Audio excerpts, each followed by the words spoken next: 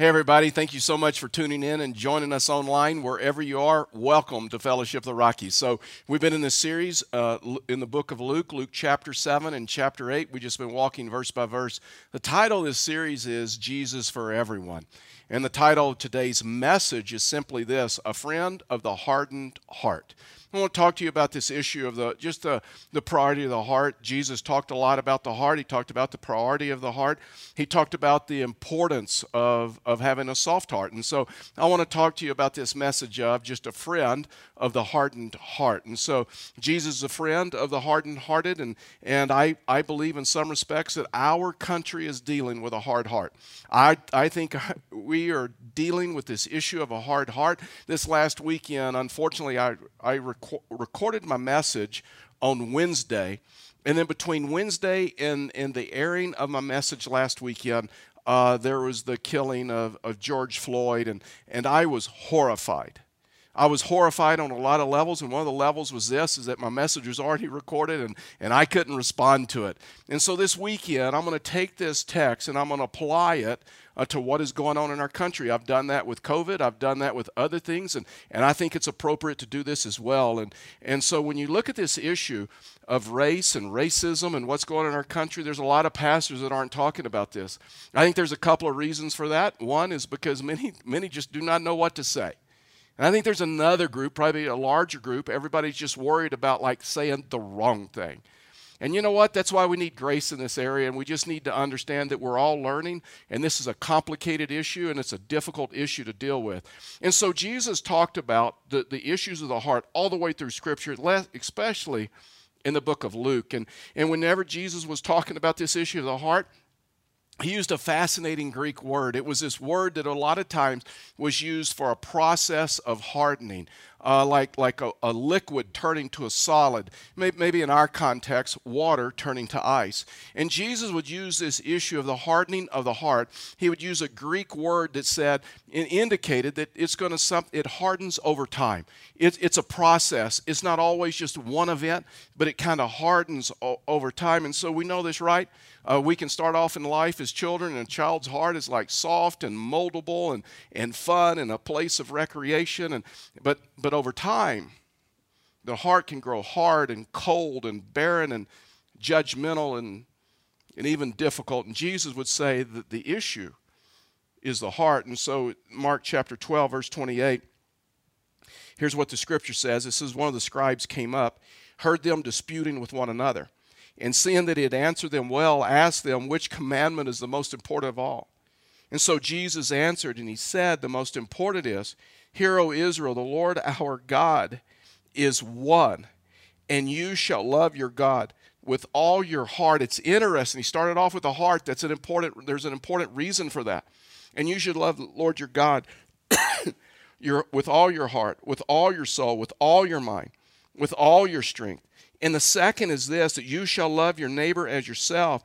There is no other commandment greater than these. And so the question is, why did Jesus start off with the heart? Why did he say first that you got to love the Lord your God with all your heart? The reason is this, is the heart is central to everything. Physically, it's central to your body. It's what makes your body work.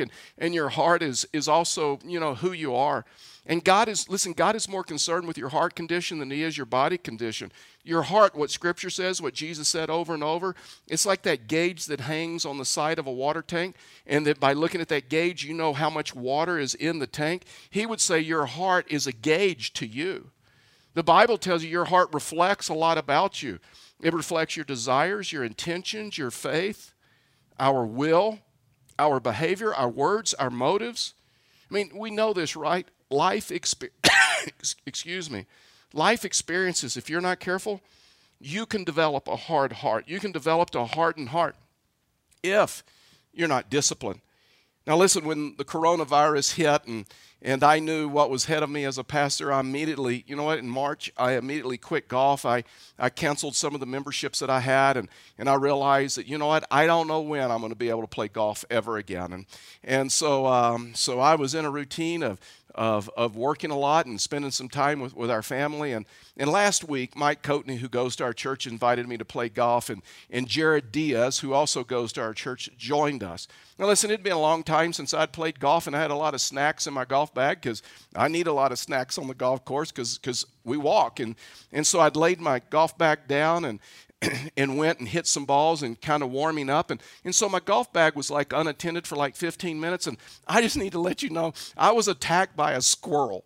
I mean, it's a crazy story, but all of a sudden when we walk back up to my golf bag, there is a squirrel hanging on the side of my bag. And this squirrel is ripping a hole in the side of my bag. It's breaking and entering. He's trying to get into my golf bag. He's trying to get my snacks. And so I run over there and I have a cart and I push my cart and I shook the squirrel off. The squirrel runs away. I turn to Jared and Mike and say, "Are you believing this?"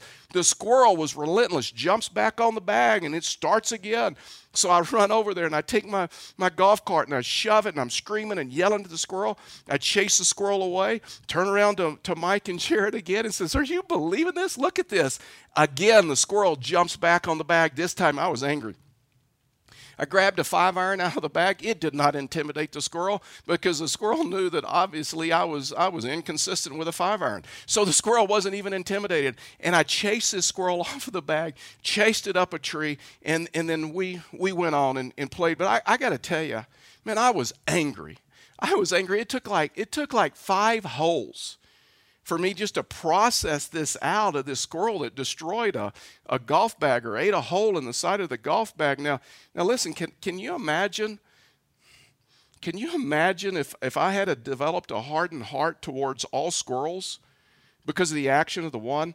And I'd gone home and told my wife and told my kids and told my grandkids about how I was wrongly treated by the squirrel and how this squirrel broke into my bag and my hatred for squirrels. And because of my hatred for squirrels, they should have a hatred for squirrels. And then all of a sudden they hate squirrels and they don't even know why. They just know, you know what, we're from a family of squirrel haters because my grandfather hated squirrels and we hate squirrels. Now you would say, listen, that's pretty dumb. That's not even wise. Hating squirrels, stereotyping squirrels because of the action of one? Exactly. Then why do we do it with people? Why do we do it with organizations? Why do we do it with groups? And Jesus is talking about this issue of the heart. He's talking about this issue, 3 different types of heart that he identifies that are just dangerous. 2 are dangerous. One is the receptive heart, is like the good soil. And here's what he said in Luke chapter 8, verse 4. He says, "And when a great crowd was gathering and people from town after town came to him, and he said in a parable," so he tells the story of this issue of the 3 types of soil or a heart. "A sower went out to sow his seed, and as he sowed, some fell along the path that was trampled underfoot, and the birds of the air devoured it. And some fell on the rock, and as it grew up, it withered away, because it had no moisture. And some fell among the thorns, and the thorns grew up and with it and choked it. And some fell into the good soil and grew and yielded 100-fold. And he said these things, and he called out, 'He who has ears, let him hear.'" Now, Jesus describes 3 types of soil or 3 types of hearts, and we need to understand this to help us in the days in which we live. The first type of heart that Jesus describes, he describes the hard heart. He describes a hardened heart. Listen, there was a time, and listen, I get it about salvation, and we'll talk about that, but there was a time that I believe these are kind of linear. Now, when you start seeing this, and I've lived enough life and looked at enough scripture, that if we're not careful, we can drift in, and even as believers, we can drift in and out of all of these areas. That's why we need to guard our heart. That's why Scripture says you guard your heart. You protect your heart. And so Jesus describes the first one as a hard heart, and he says some hearts need cultivating, some hearts need softening. Verses 11 and 12, it says, Jesus begins to explain the parable. And he said, "Now the parable is this, the seed is the word of God. Those along the path are those who have heard, and the devil comes and takes away the word from their hearts, so they may not believe and be saved." So the question is, and Jesus' answer is it, what causes a hard heart? How come a heart is hardened over time through experience? And I think there's several reasons. One is just the world in which we live.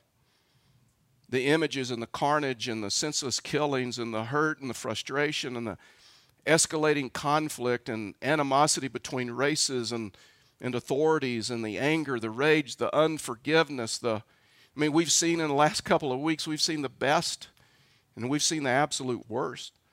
Listen, I never experienced racism until I was with a really good friend, and I was young. It was in the late 80s, and Gary was a friend of mine. He was an engineer at a company where I was, and we worked together. And Gary was black, and we were good friends. We didn't just work together; we were good friends. And so we were starting our careers out together, and Gary and I were known as the two guys that we would take any assignment that was offered to us. We wanted experience, and we wanted to move up in the company pretty quickly, and so we loved to work together. And so we took an assignment down in Plaquemine, Louisiana, which is known as like the dirty South. And so nobody else really wanted the job. Plaquemine's like a place that nobody really desired to go. There wasn't even a hotel in the area. A hotel was like an hour away, and some of those other things. So Gary and I, we took the job. And we headed down into Plaquemine, and we left the hotel really, really early, got to the job site, did the various meetings that we needed to do, and then it got to be lunchtime, and Gary and I, we loved the same types of food. We loved the greasy spoons. We loved the family diners. We loved that whole deal.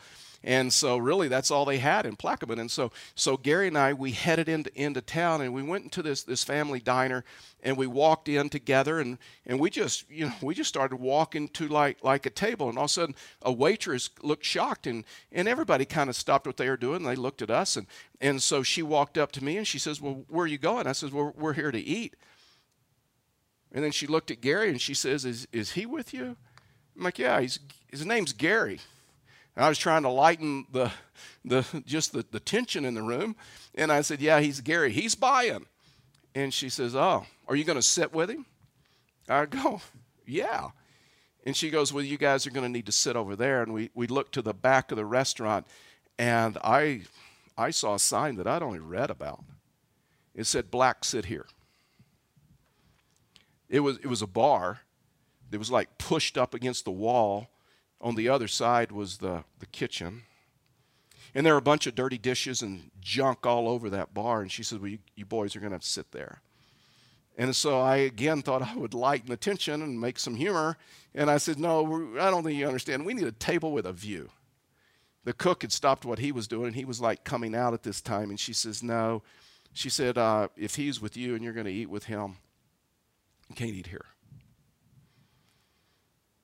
We got back in the car, and it was a 45-minute drive to the nearest restaurant, but at least they weren't going to get our money. I was driving. I was angry.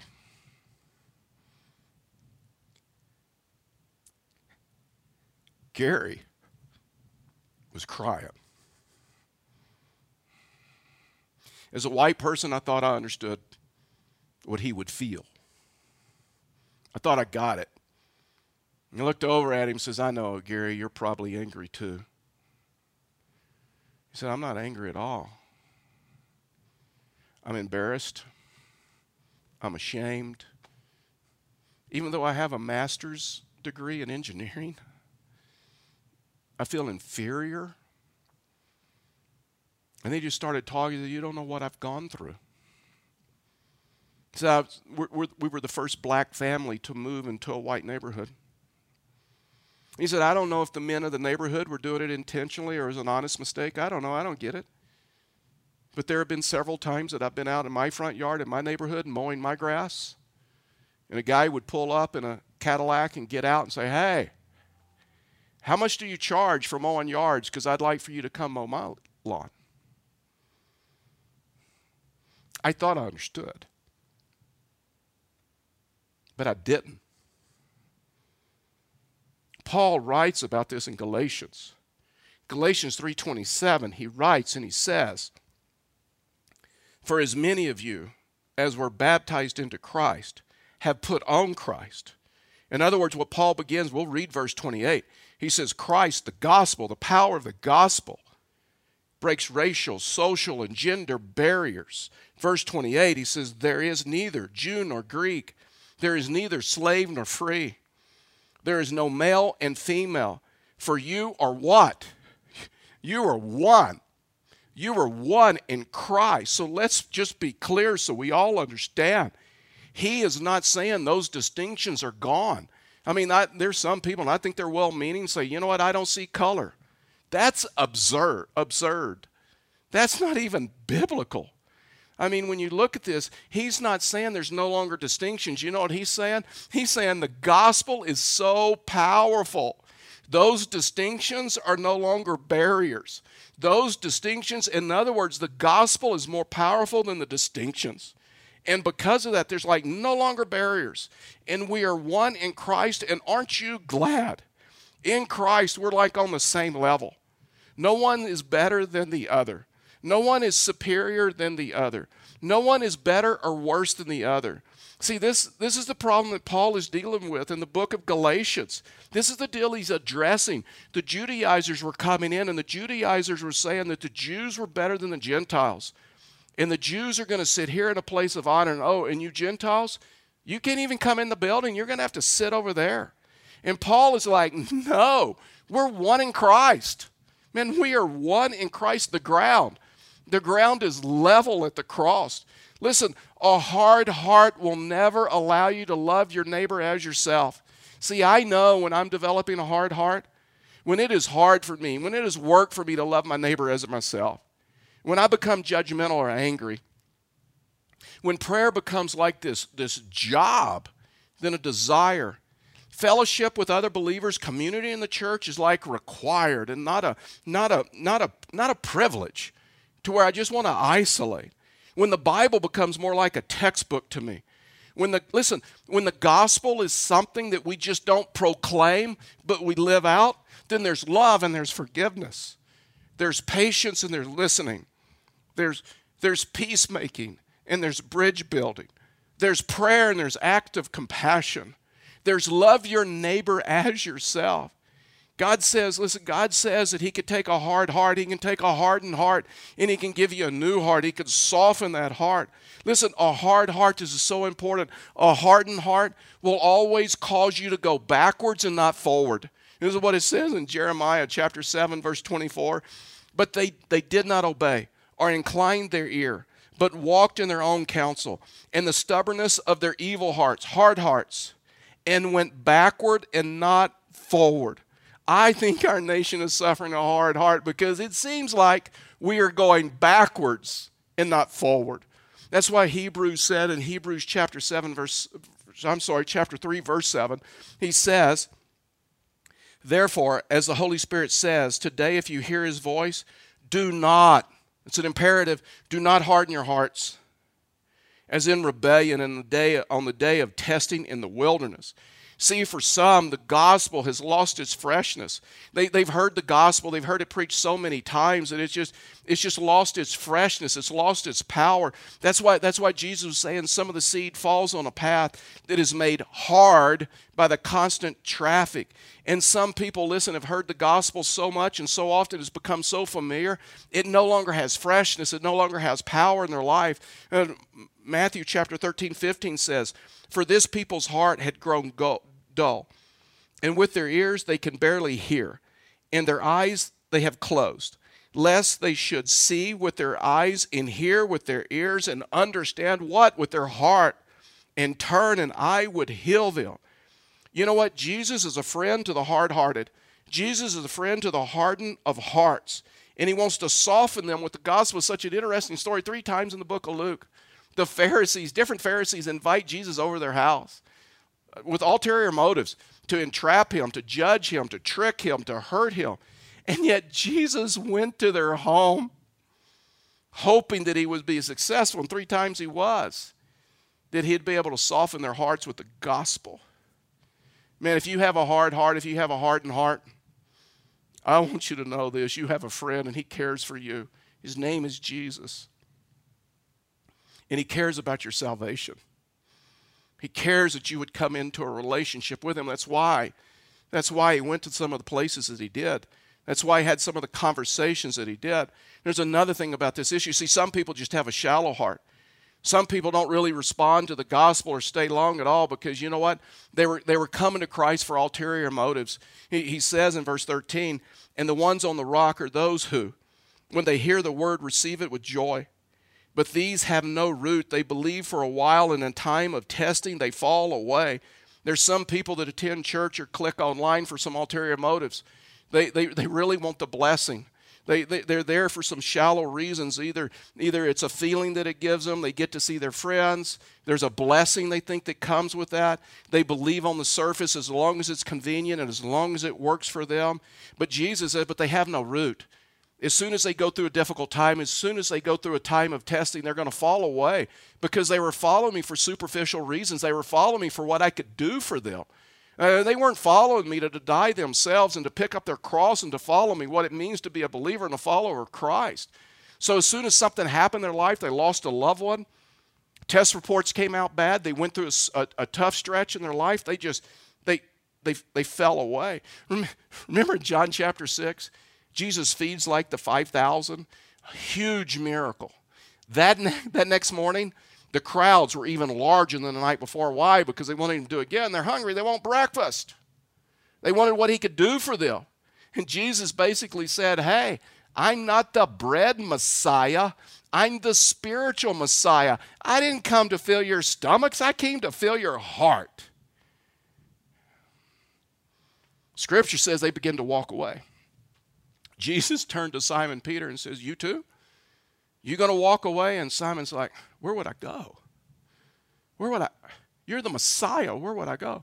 Scripture tells us, John 6, you can check it for yourself, the crowd goes from 5,000 down to 120. But Jesus kept pursuing them. Most theologians believe in Acts chapter 2, Pentecost, when 3,000 came to Christ. Many that came to Christ were those that were there that day. Second thing is this, real quickly, it's just a distracted heart. Some people don't respond to Christ because, you know what, they're just distracted. They're way too busy. He's truly not a priority in their life. Verse 14, as for what fell among the thorns, they are those who hear. But as they go on their way, they are choked by the cares and the riches and the pleasures of life, and their fruit does not mature. There's some people that have good intentions and they start out with Christ, but the busyness of life, the pleasures, other priorities kind of choke out Christ in their life. They get busy and priorities change, and community and church and ministry and following him is no longer a priority in their life. But yet the scripture says that Jesus he's a friend of the preoccupied. He's trying to reach them. He continually encourages people just to simply get your priorities straight. Matthew chapter 6, verse 33, it says, but seek first the kingdom of God and his righteousness, and all these things will be added to you. The only way to follow him is consistency, to where he's a priority in your life, and you understand what it means to give of your first fruits and give of your best and give of your first, your time, talent, and treasure, and just follow him. The last heart that he describes in this passage is the healthy heart. It's what I would call the receptive heart. And some people have a receptive heart, and you see it in their life. It just produces a harvest. It's a different type of life. And verse 15, here's what the scripture says. It says, and for that in good soil, there are those who, hearing the word, hear, believe, obey, hearing the word, hold it fast in an honest and a good heart, and bear fruit with patience. When the seed of the gospel, what Jesus says, falls on a receptive heart, falls on good soil, it produces. It produces Christian character. It produces a harvest in the lives of men and women and boys and girls who follow him. It enhances their testimony to a deeper relationship with him and deeper character. That's why Paul said in Galatians 5:22 and 23, but that the fruit of the Spirit, and he describes it as love, joy, peace, patience, kindness, goodness, faithfulness, gentleness, self-control. Against such thing there is no law. If you want to have a receptive heart, if you want to have a soft heart, if you will, if you want to soften your heart, however you want to phrase that, maybe you've identified, you know what, I've developed a hardened heart to everything that's going on and everything that I've seen. Just three things. First, you have to admit it to God. You have to admit a hard heart. Just come to the place and say, God, I admit it. My heart has hardened to some of the things that I've seen and heard. Deuteronomy chapter 8, tells where God led Moses into the desert for 40 years to test him and to try him. And the scripture goes on to say, so Moses would know what was in his heart. When you go through a crisis, there's something about a crisis that exposes what's in our heart. It exposes sometimes the weeds of our heart. It exposes sometimes some attitudes, some actions, some sin that we didn't even know was there. One thing about COVID and what we've walked through, it can expose some things in your heart that you didn't even know that was there. And so you and I have to know the condition of our heart.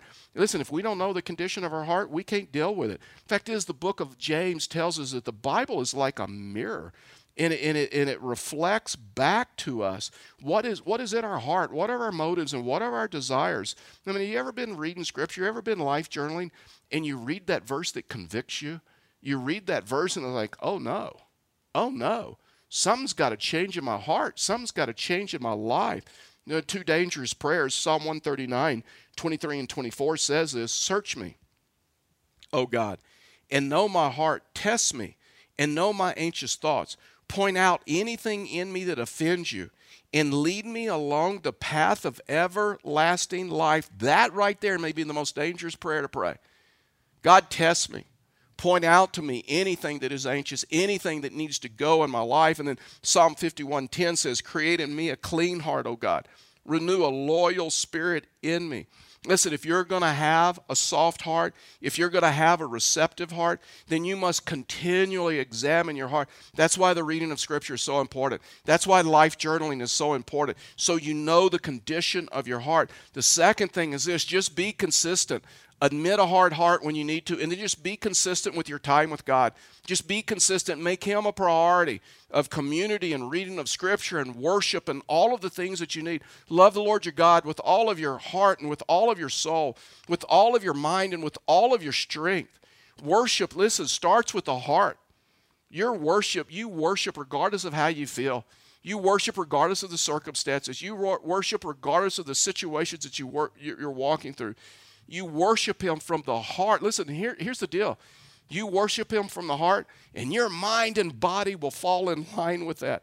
You worship Him even though you're stressed, even though you're busy, even though you got other things to do. You worship, but you continue to serve Him in ministry. You continue to come into community with other believers.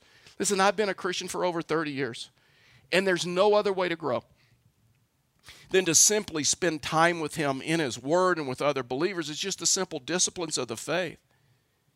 Man, if you determine that you're going to guard your heart and that your heart is important, then you learn to spend time with Him, because, listen, spiritual growth takes time. That's why we give grace to one another. That's why we bear one another's burdens. Man, when you look at this, you just spend time with Him. The third and the last thing is you just begin to cultivate godly relationships. Man, when you look at Scripture, there's 56 what I call one another's in Scripture. If you have a Bible in digital form, you can use YouVersion or whatever. You can search on just one another. There's about 56 of them, depending on the translation that you use, that come up in Scripture. Love one another, pray for one another, encourage one another, bear with one another, love one another, accept one another, forgive one another. Those 56 commands, those 56 imperatives of Scripture can only be lived out in the local church, in community. Because it's in community where we love to love one another, where we learn to love one another. We love to pray with one another. We learn to encourage one another. We love to support one another. We love to forgive one another. There's an interesting Hebrew word for kindness or mercy or a covenant of faithfulness, if you will. It's just a real simple word. It's hesed. And what we know is this. Whenever hesed is present, then Satan cannot sow hatred into your heart.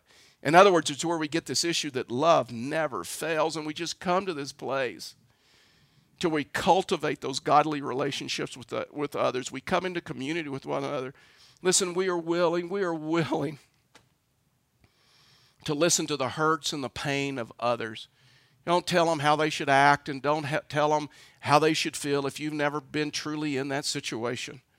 It's what I learned with my friend Gary. I thought I knew, but I had no clue. Can I just tell you this?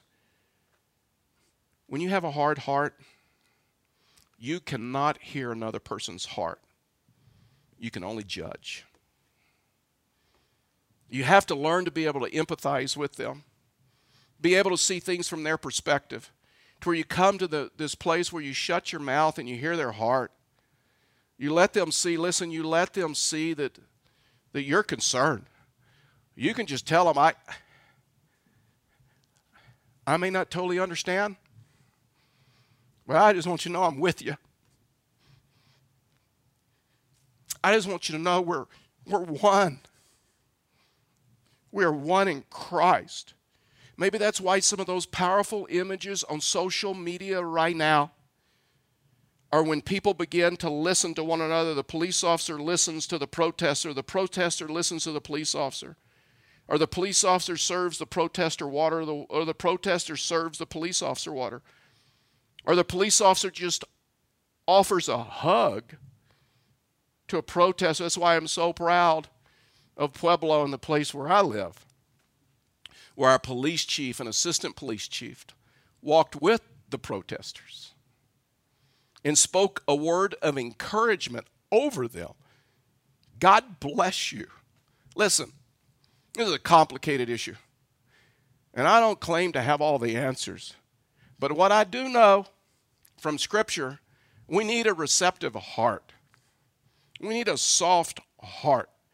We need to start listening to one another and not talking at each other.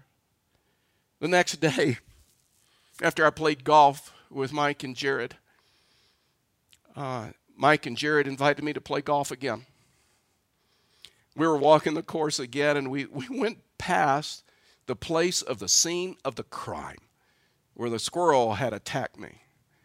And all of a sudden I heard a man yelling and chasing that squirrel up the tree. The squirrel was at it again.